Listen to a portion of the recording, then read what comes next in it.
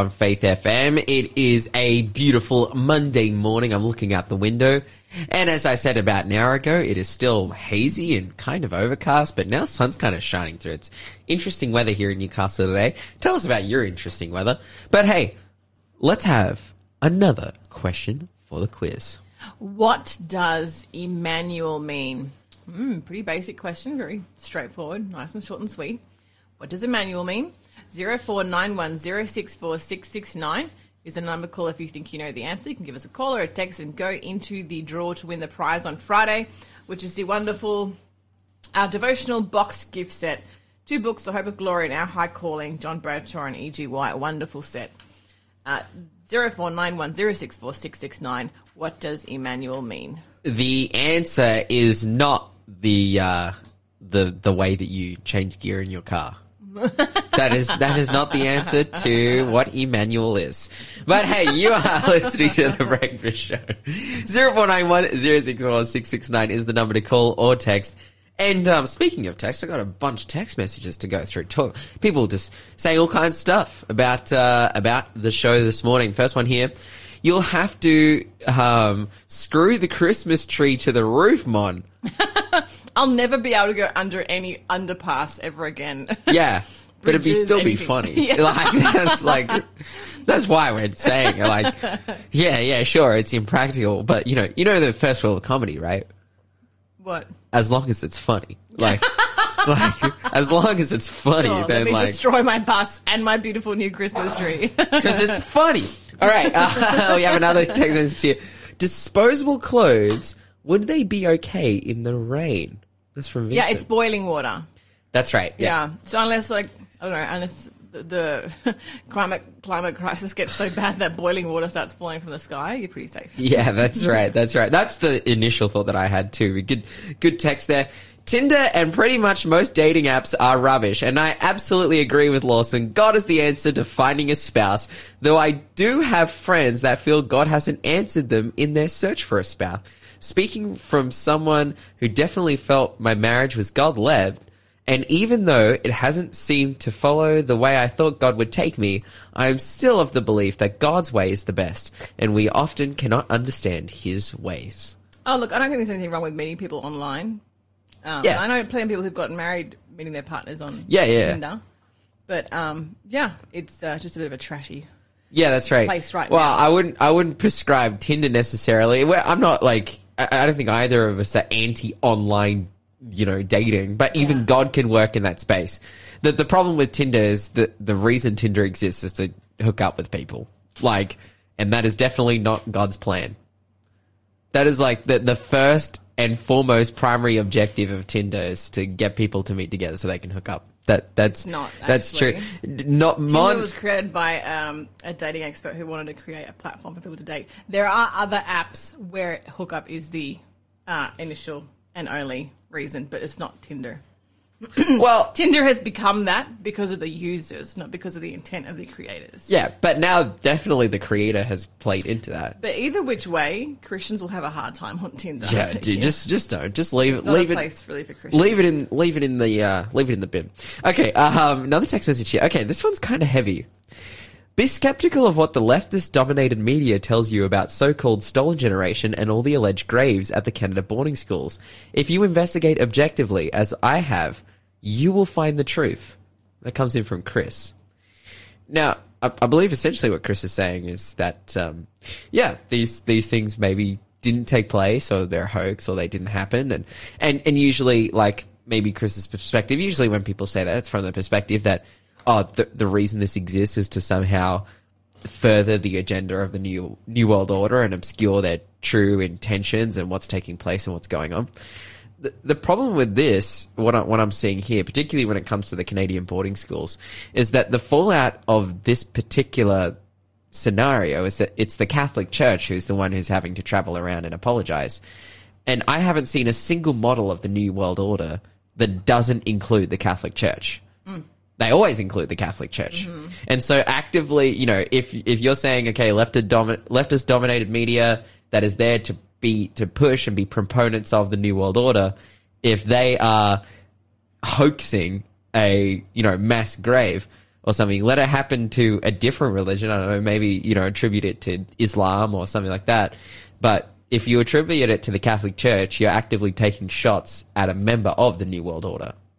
So I'm a bit skeptical. I'm a bit skeptical of Chris' skepticism. At the same time, Chris, if you have any information about this, you can send it to us and let us know, and I'm happy to look into it as well. But yeah, I just think it's a little bit of it's an interesting thing, interesting times. But I think, personally, I'm of the opinion that this did really take place, and I feel sympathy towards the victims who went through this. Finally here, Canada. 800 plus Indigenous children graves found. The same thing has happened in many countries around the world. I heard stories about this like 50 years ago. Many children suffered sex abuse, and babies were killed at birth after sexual relationships between priests and nuns. Absolutely disgusting.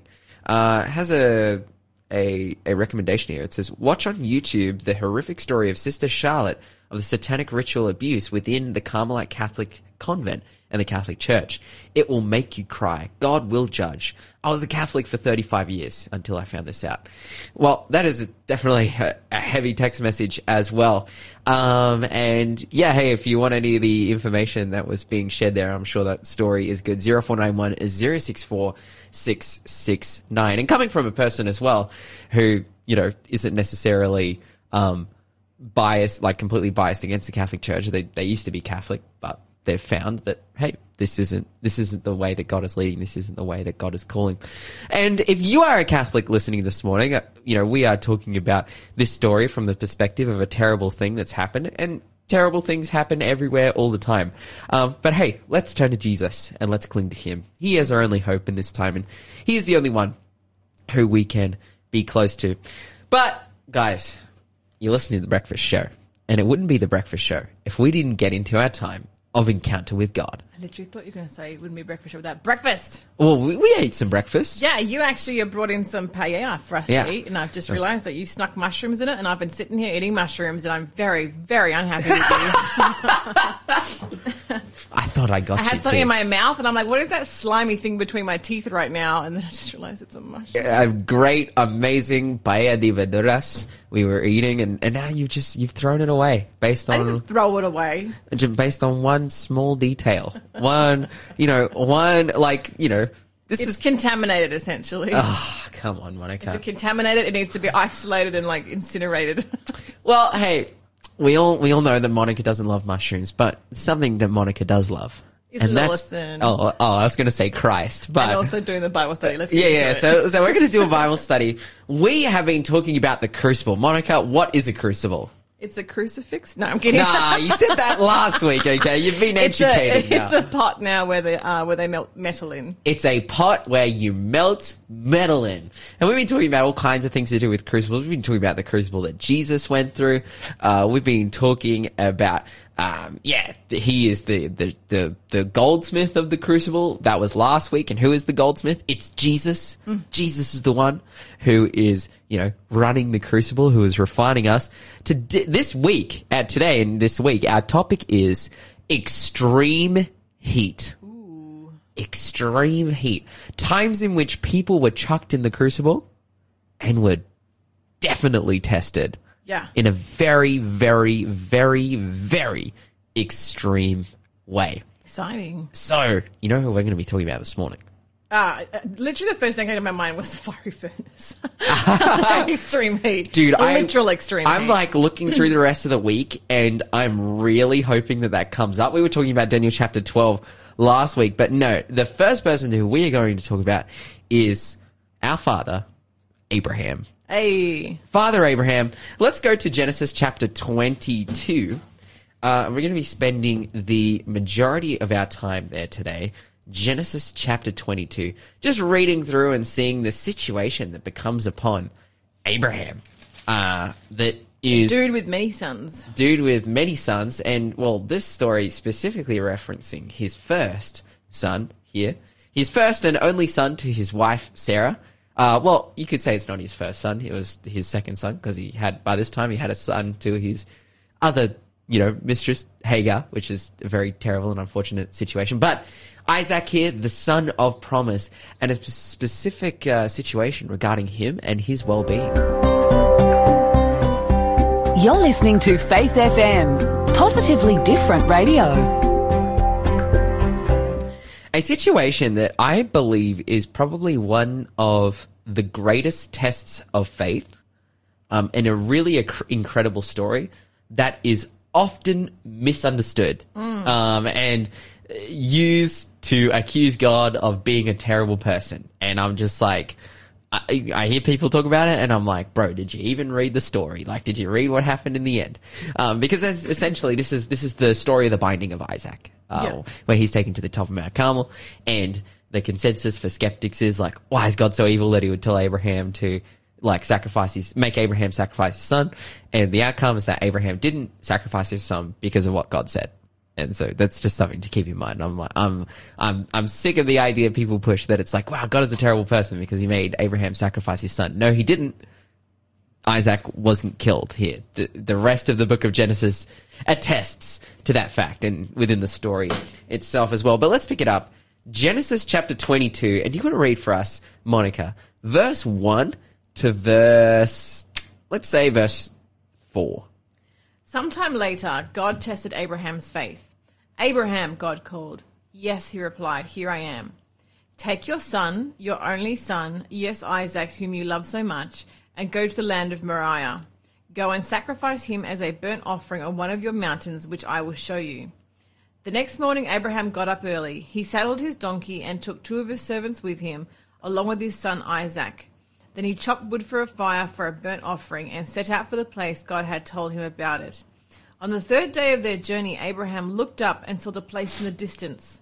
Stay here with the donkey, Abraham told the servants. The boy and I will travel a little further.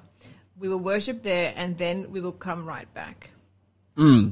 So, Abraham is told by God to go and to make sacrifice, to worship him on Mount Moriah, to give burnt offering.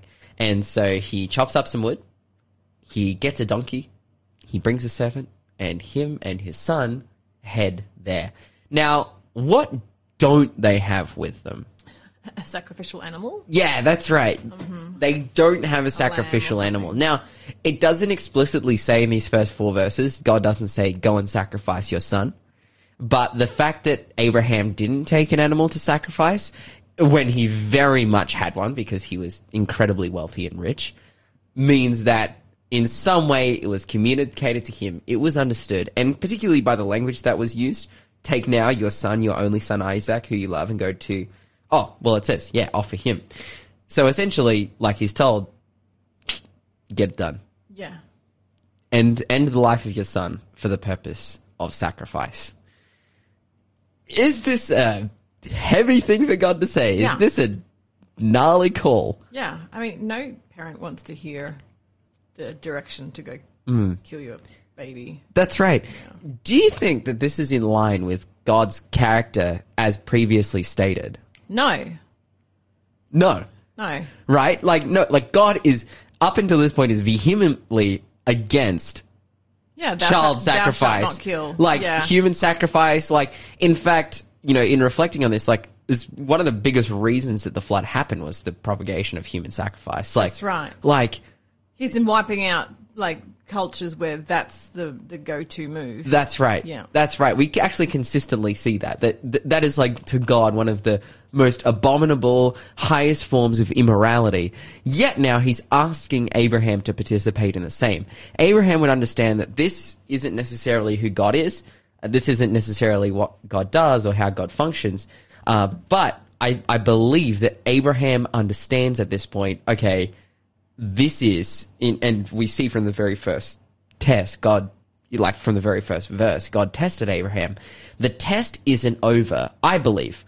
The test isn't over whether or not Abraham is faithful enough to sacrifice his son. I really believe that, because Abraham would have every evidence to know that God isn't about human sacrifice. The test here is over whether Abraham understands the character of God. Because that is what this experience is going to reveal to Abraham more than anything else.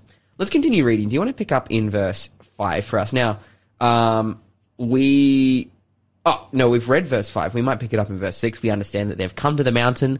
They see it afar off, and they tell their servant, hey, we're going to go up the mountain to sacrifice. Please stay here. Do you want to pick it up in verse 6? And let's read to let's say, verse 9. So Abraham placed the wood for the burnt offering on Isaac's shoulders, while he himself carried the fire and the knife. As the two of them walked on together, Isaac turned to Abraham and said, Father? Yes, my son, Abraham replied. We have the fire and the wood, the boy said, but where is the sheep for the burnt offering? God will provide a sheep for the burnt offering, my son, Abraham answered, and they both walked on together. When they arrived at the place where God had told him to go, Abraham built an altar and arranged the wood on it. Then he tied his son Isaac and laid him on the altar on top of the wood. This is heavy. Yeah, it's pretty heavy. I keep saying heavy, but it's because it is. Like, the reality of this situation is that Abraham is having to do something that no one wants to or should do. He is having to, he believes he has to take the life of his son, Isaac. Now, Isaac asks him a question. What does Isaac ask? What does Isaac want to know? Where's the offering? Where's the offering, right? You're walking up there, you're looking around, you see, okay, we've got... The math's not working We've got a knife, we've got wood, we've got rope, we've got things to make fire with, but again, we don't have an animal. And so he says, hey, Dad, where's the offering? Yeah. Where's the offering? And what's Abraham's response? What is The Lord will provide. The Lord will provide an offering. And I reckon he must have been praying that an actual sheep would appear. Yeah. The Lord will provide. Now, I think, this speaks to a couple different things. Firstly, I believe it speaks to Abraham's belief that, again, God is very much against human sacrifice. And God, would provide a sacrifice. He could, they could show up and a sheep could be there. At the same time, it could also speak to the idea and the fact that the reason Abraham has a son, Isaac, is because the Lord has provided. And Abraham has been explicitly told, with no other, interjection or recommendations or anything, he's been explicitly told that his son Isaac was the son of promise. And Isaac or Abraham hasn't done anything wrong or and God hasn't communicated to them anything that would say otherwise. If God had came to Abraham and said, your son Isaac is very badly behaved, so he's not the son of promise anymore, we need to get rid of him. No, that hasn't happened. Or Abraham, you've done some terrible behavior that has disqualified you from bearing the son of promise, so you have to kill your son as punishment. No, that hasn't happened either. God has just rocked up and said, your son, your only son, he needs to be sacrificed. Now, God has provided the son, and God has explicitly said, this is the son of promise. And so I believe that Abraham understands, again, this test is over what does Abraham believe about the character of God. And he believes, okay, if God provided me this son, and he is explicitly said to me that this is the son of promise, even if I kill him, he'll come back to life. Yeah. Even if I kill him, he'll probably be resurrected.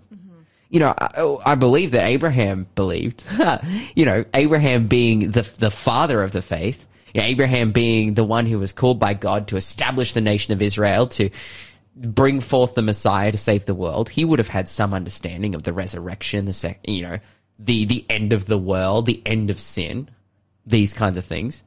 And he probably would have understood. Like, man, if I need to kill Isaac, he's still the son of promise. Nothing has changed. There's no other son that I can give the birthright to. He's it. So God is going to work in this situation. He understands. Now, he binds Isaac up. And maybe he communicated to Isaac. Well, what we know he did communicate is that the Lord will provide. He binds Isaac up. It doesn't say Isaac was scared. It doesn't say Isaac was running away. It doesn't say Isaac was fighting. It just says that he was bound. And, Abraham at this point is in his hundreds, late 90s.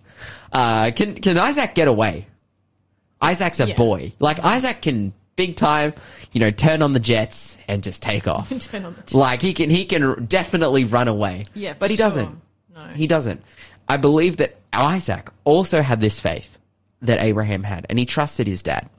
And he gets bound and gets put on the pile. You're listening to the Breakfast Show podcast on Faith FM. Positively different. And right now, it is time for the final quiz question. How did the Ammonites humiliate David's men? 0491064669. How did the Ammonites humiliate David's men? Oh, that's tough. 0491 064 669. Answer correctly. You will go in the draw to win our incredible prize for this week. I didn't actually know the answer to this one. Now that I'm reading the answer, it's kind of hilarious. I must have missed that story in the Bible. That is so funny. Do you know the answer? I believe I do. I believe I do. But hey, you're listening to The Breakfast Show. We're going to get back into our story. We've been looking at Genesis 22. There's actually a story that we've covered a fair few times on The Breakfast Show, even just a couple of... We're doing the book of Genesis, I believe it was... last quarter, and we looked at this story, but we're continuing on because we're in this, we're understanding extreme heat, times in which God's people were chucked in the crucible, and they were refined. Their faith was tested and bolstered, and it grew. If there was any time in which that took place, well then, yeah, like, it's got to happen. Yeah. To Abraham in this story. Now, let's continue on. Now, we've understood, we know Abraham here, he's been told by God to sacrifice his son. He takes him to Mount Moriah. They have this exchange. Isaac willingly gets on the altar. From what we've understood, from the context of this story and who God is at this point, God is against human sacrifice. God is against, what God is against killing humans for his own benefit. Right. Like God is against, killing people, or people killing people to appease him. Because this is the deal. Actually, I just got a text message from Frecker. He said, God is against the sacrifice of human life, yet he sacrificed his own son. You see... Yeah, I was going to say, because Isaac's a type, right? Yes. Yeah, we think this is such a horrific story that a father should be asked to sacrifice his son, and yet that's exactly what God did. Yeah. And that's the thing. A father sacrificed his son. We also have to understand that son, Jesus Christ, was definitely complicit and consenting in that sacrifice. But what we see there is self-sacrificial love. Killing your kids so that you have a better crop harvest, which is what a lot of people did, back in the ancient times. That is not self-sacrificial love. Self-sacrificial love is to give your life for someone. And this is the lesson. But even if Jesus gives his life for the world, the Son of God gives his life for the world, that is still incredibly hard and incredibly sorrowful and incredibly difficult for the Father. And this is what God is trying to get Abraham to understand. And we see that because ultimately the question is, did Isaac die? No, he didn't actually sacrifice his son. And let's see the rest of the story now. Let's pick it up. We're going to read in verse... You want to read for us verse 10 to verse 13. And Abraham picked up the knife to kill his son as a sacrifice. At that moment, the angel of the Lord called to him from heaven, Abraham, Abraham. Yes, Abraham replied, here I am. Don't lay a hand on the boy, the angel said. Do not hurt him in any way, for now I know that you truly fear God. You have not withheld even your son from me, your only son. Then Abraham looked up and saw a ram caught by its horns in a thicket. So he took the ram by its horns and sacrificed it as a burnt offering in place of his son.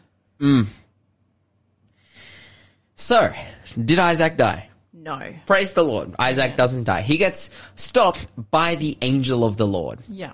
Abraham does. Now, this phrase, the angel of the Lord, I would say it is 100% confirmed, and you can 100% believe that when the Bible uses the phrase the angel of the Lord, it can be like an angel of the Lord, and it might give it a name like Gabriel or something like that.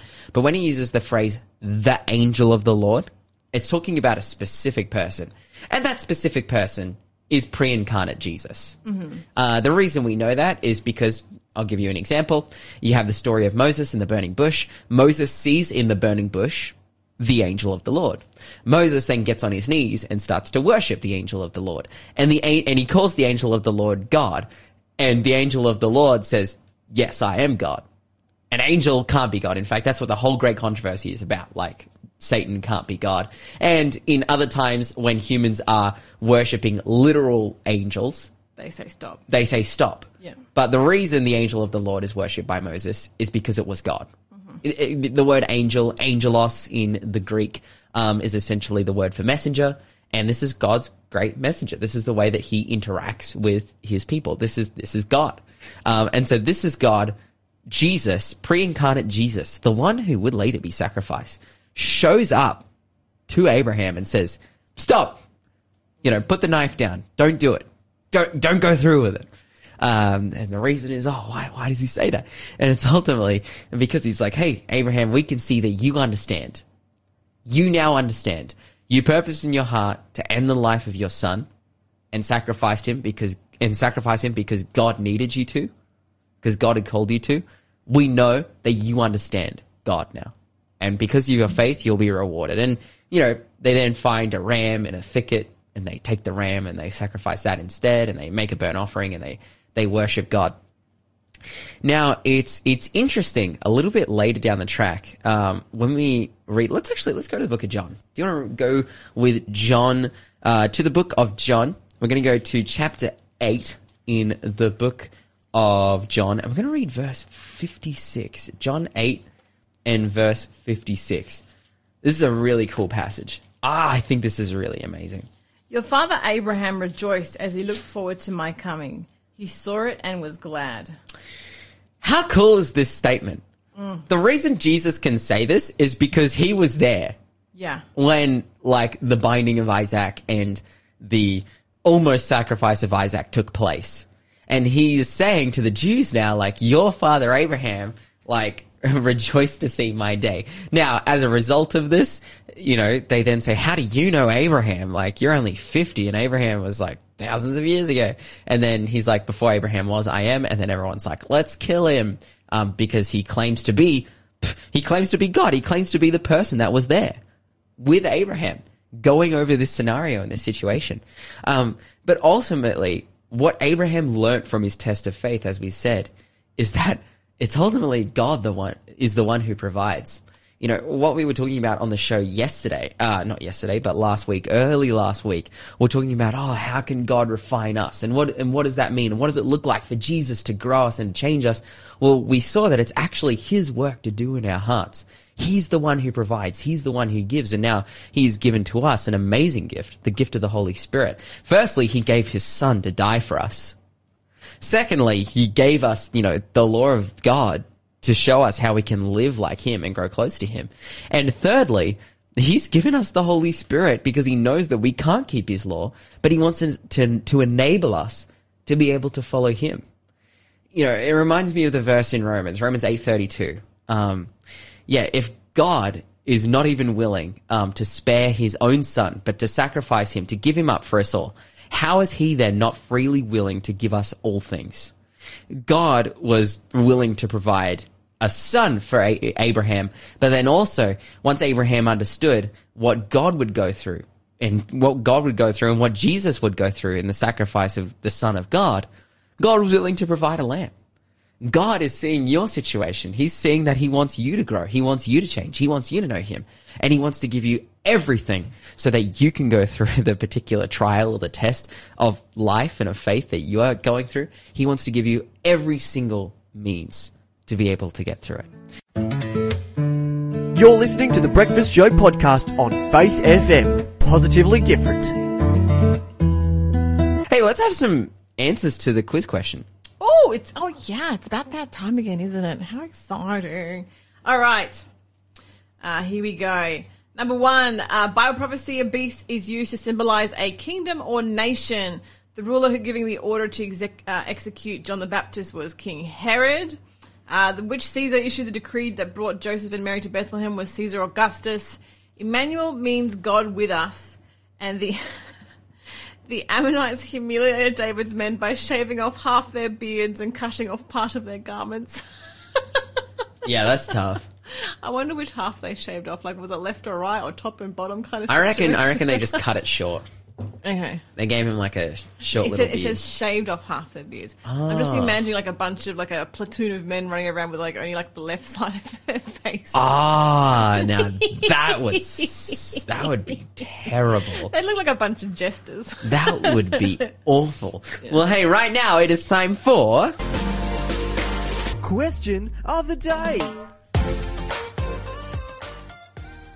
All right, coming in today is a question from Braden, and it goes like this. When you said about Job's wife leaving him, does that mean they get back together because God gives him more children? Or is this just a question we have no answer to? Okay, so the answer to the question is Job's wife never left him. That's the first thing to address. That's the short answer. That's the short answer. Done. Now, does Job's wife treat him really bad? Let's see what the Bible says. In verse 9 of Job chapter 2, the Bible says, "Then his wife said to him, 'Do you still hold fast to your integrity? Curse God and die.'" So she is looking at Job, this guy who's lost everything, and not being very supportive. Is she acting in Job's best interest here? Is she being a supportive spouse? The answer to me is no. Unfortunately, no. And from this point forward, yeah, there really is no mention that Job's wife actually leaves him. Now, we might have said that on the show colloquially, but it doesn't actually, like, they don't go through like an official divorce. She doesn't like take off. We just know that they're in a bad way because Job's in a bad way. Now, Job goes through his test of faith, his crucible, comes out of the other side, and God restores him. And this is essentially what it says here. This is from Job chapter 42. It says, "And the Lord restored Job's losses when he prayed for his friends. Indeed, the Lord gave Job twice as much as he had before. Then all his brothers, all his sisters, and all of those who had been his acquaintances before came to him and ate food with him in his house, and they consoled him and comforted him for all the adversity that the Lord had brought upon him." So all his brothers, his sisters, and those whom he had acquaintance with, which you could definitely throw a wife in that category there. They all come back. They come back. This is the point. Job's wife, she says, curse God and die. She's angry at him. She's upset. She might not be in the picture because she's like, oh, you know, I don't want to be around this guy right now. But we don't see an official divorce proceeding take place. And then it says all the acquaintances come back. Now, each one, it continues on, it says, each one gave him a piece of silver and a ring of gold. Now the Lord blessed the latter days of Job more than his beginning, for he had 14,000 sheep. Bro was rich. 6,000 camels, 1,000 yoke of oxen, and 1,000 female donkeys. Like, this is big numbers even for today. He also had 7 sons and 3 daughters. And he called the name of his first Jeremiah, the second was Keziah, and the name of the third was Keren Happuch. In all the land there was found no women as beautiful as the daughters of Job, and their fathers gave them an inheritance among their brothers. After this, Job lived 140 years and saw his children and his grandchildren of 4 generations. So Job died old and full of days. Ultimately, it says all of his acquaintances come back. It doesn't say that he gets remarried to a new person, which it definitely would if he did, but it does say that he has children. So the assumption made is that most likely, because there was no official divorce, they probably didn't get divorced. And then secondarily, because he had more kids, it was probably with her. It probably leaves out the mention of her because she acted like such a terrible person and she treated Job so poorly. But in the end, I believe, yeah, she come around, and the Bible doesn't indicate that he had another spouse. You're listening to The Breakfast Show, and we have come to the end of The Breakfast Show. Hey, we have Tassie Encounters coming up after this. I have one more text message to share. I had a bunch more text messages to share. We just don't have time to get through them. But very good music this morning and a good lesson for today. One with a promise for us today. Good on you, blessed team from Julia. Oh, yeah, thanks, Julia. We do. Praise we have had amazing music. Shout out producer Shell. But also, stand with Jesus today.